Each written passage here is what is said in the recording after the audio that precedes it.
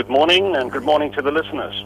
And we're also joined by Emmanuel Maravanyika, who is a lecturer in criminology and criminal justice at Monash University. Thanks for your time as well. Thank you. Good morning to the listeners. Now, let me start with you, Mr. Maravanyika.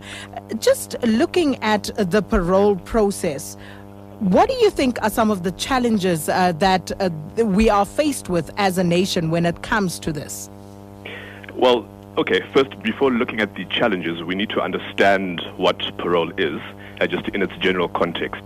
Of course, as you know, there's the general parole, where an individual is released from prison prior to the completion of his court-sanctioned sentence. And as you know, there's also medical parole, which is a different type of parole, but that which we're not discussing today. So those are your two types of parole.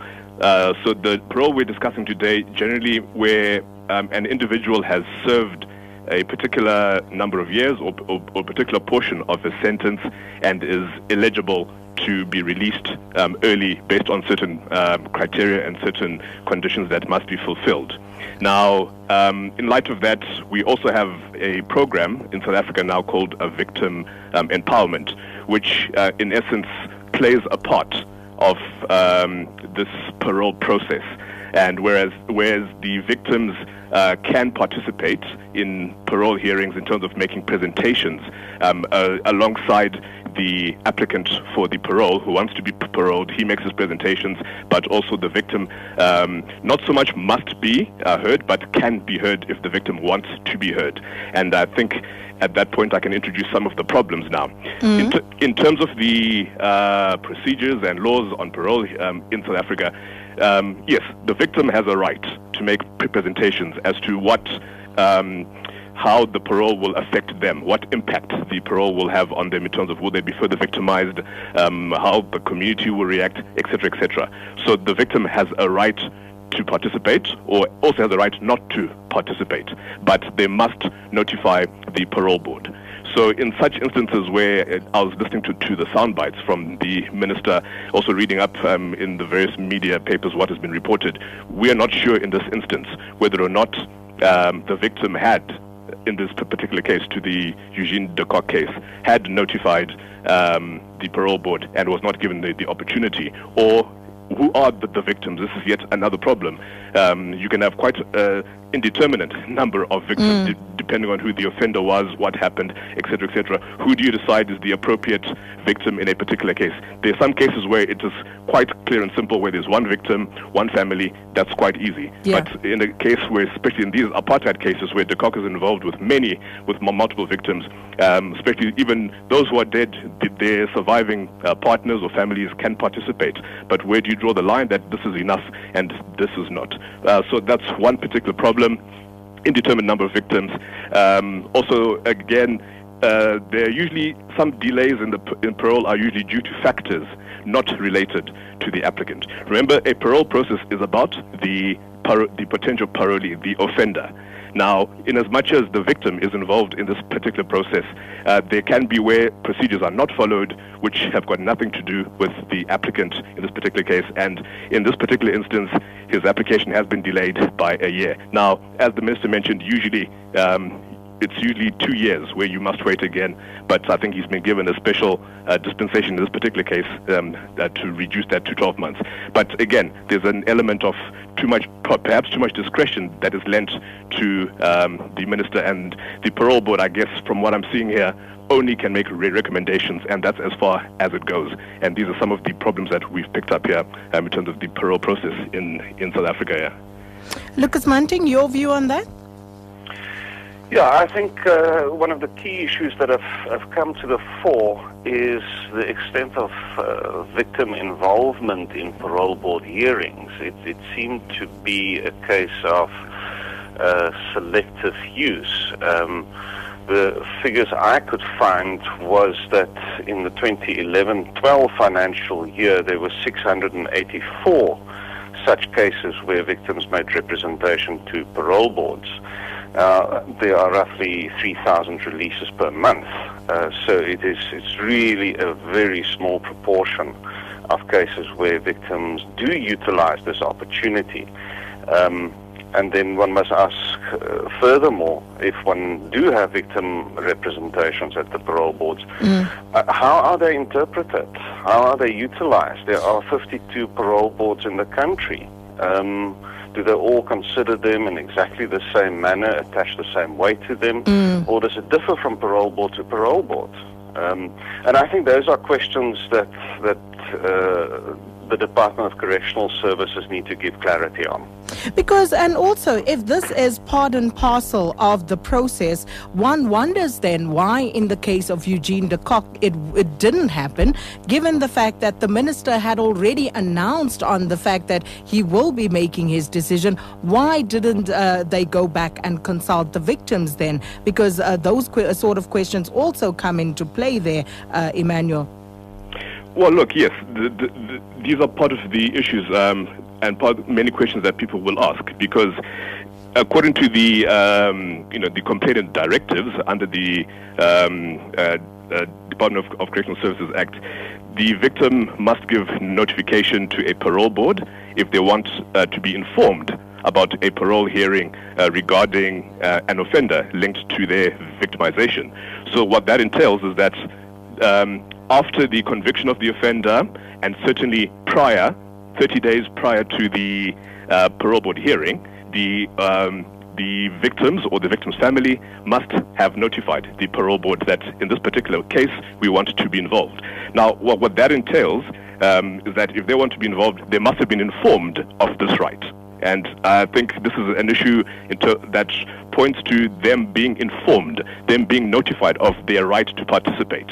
Are victims being informed about this? Because at the end of the line, the minister has every right to ask, did victims participate in this process, and why not? If there's nothing from the victims, I think he has that discretion to delay the ultimate hearing. But at the beginning here of this particular stage, are victims being informed? And if they are being informed, are they notifying the relevant board that yes, we want to participate, or no, we do not want to participate?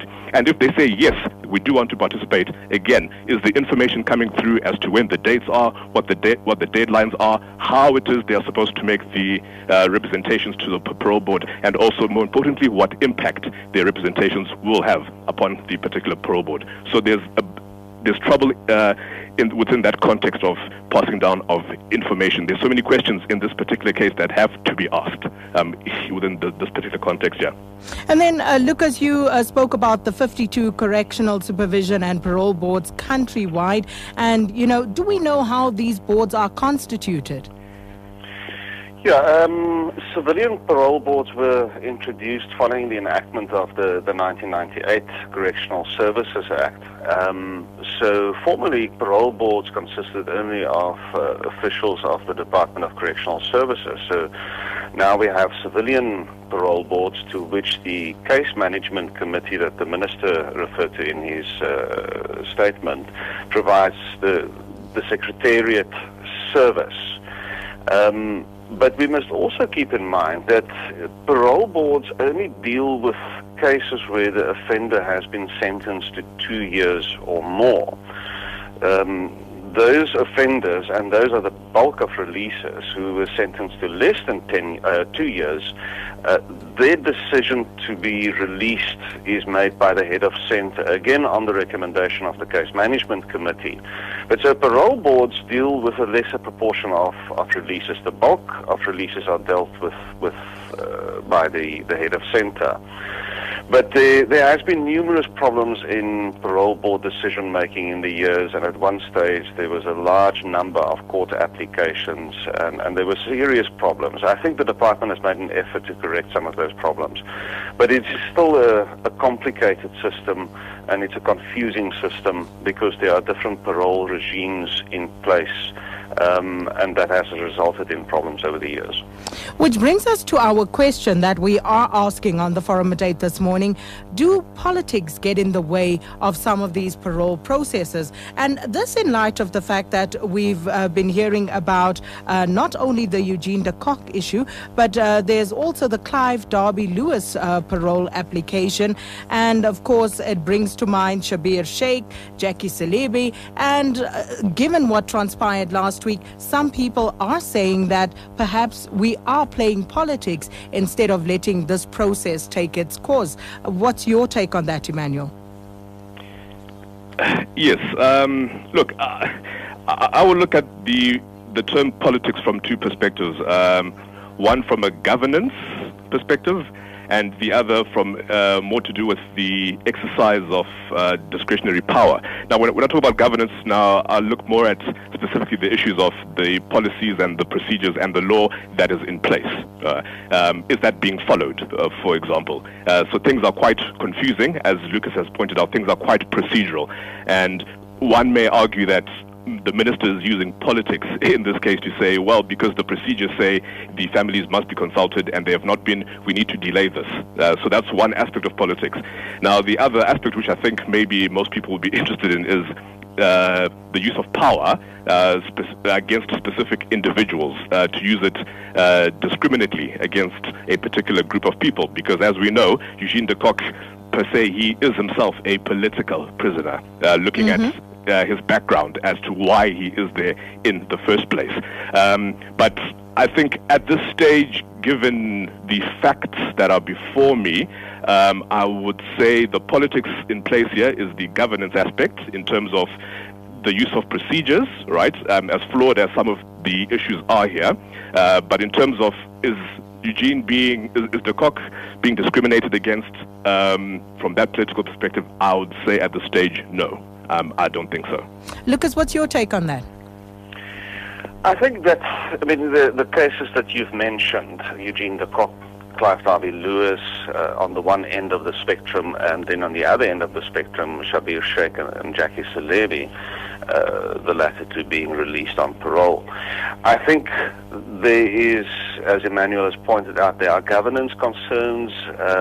So it's not a leap of the imagination to come to the conclusion that politics is at play. And I think that is a very dangerous situation because it places question marks behind the integrity of parole decisions in South Africa. So how much confidence does the public have that parole boards, and ultimately in the case of people sentenced to life imprisonment, where the minister makes the decision, that is a process of integrity, and that we as a public can have confidence that only the best possible decisions will be made that will not be challenged in court or otherwise.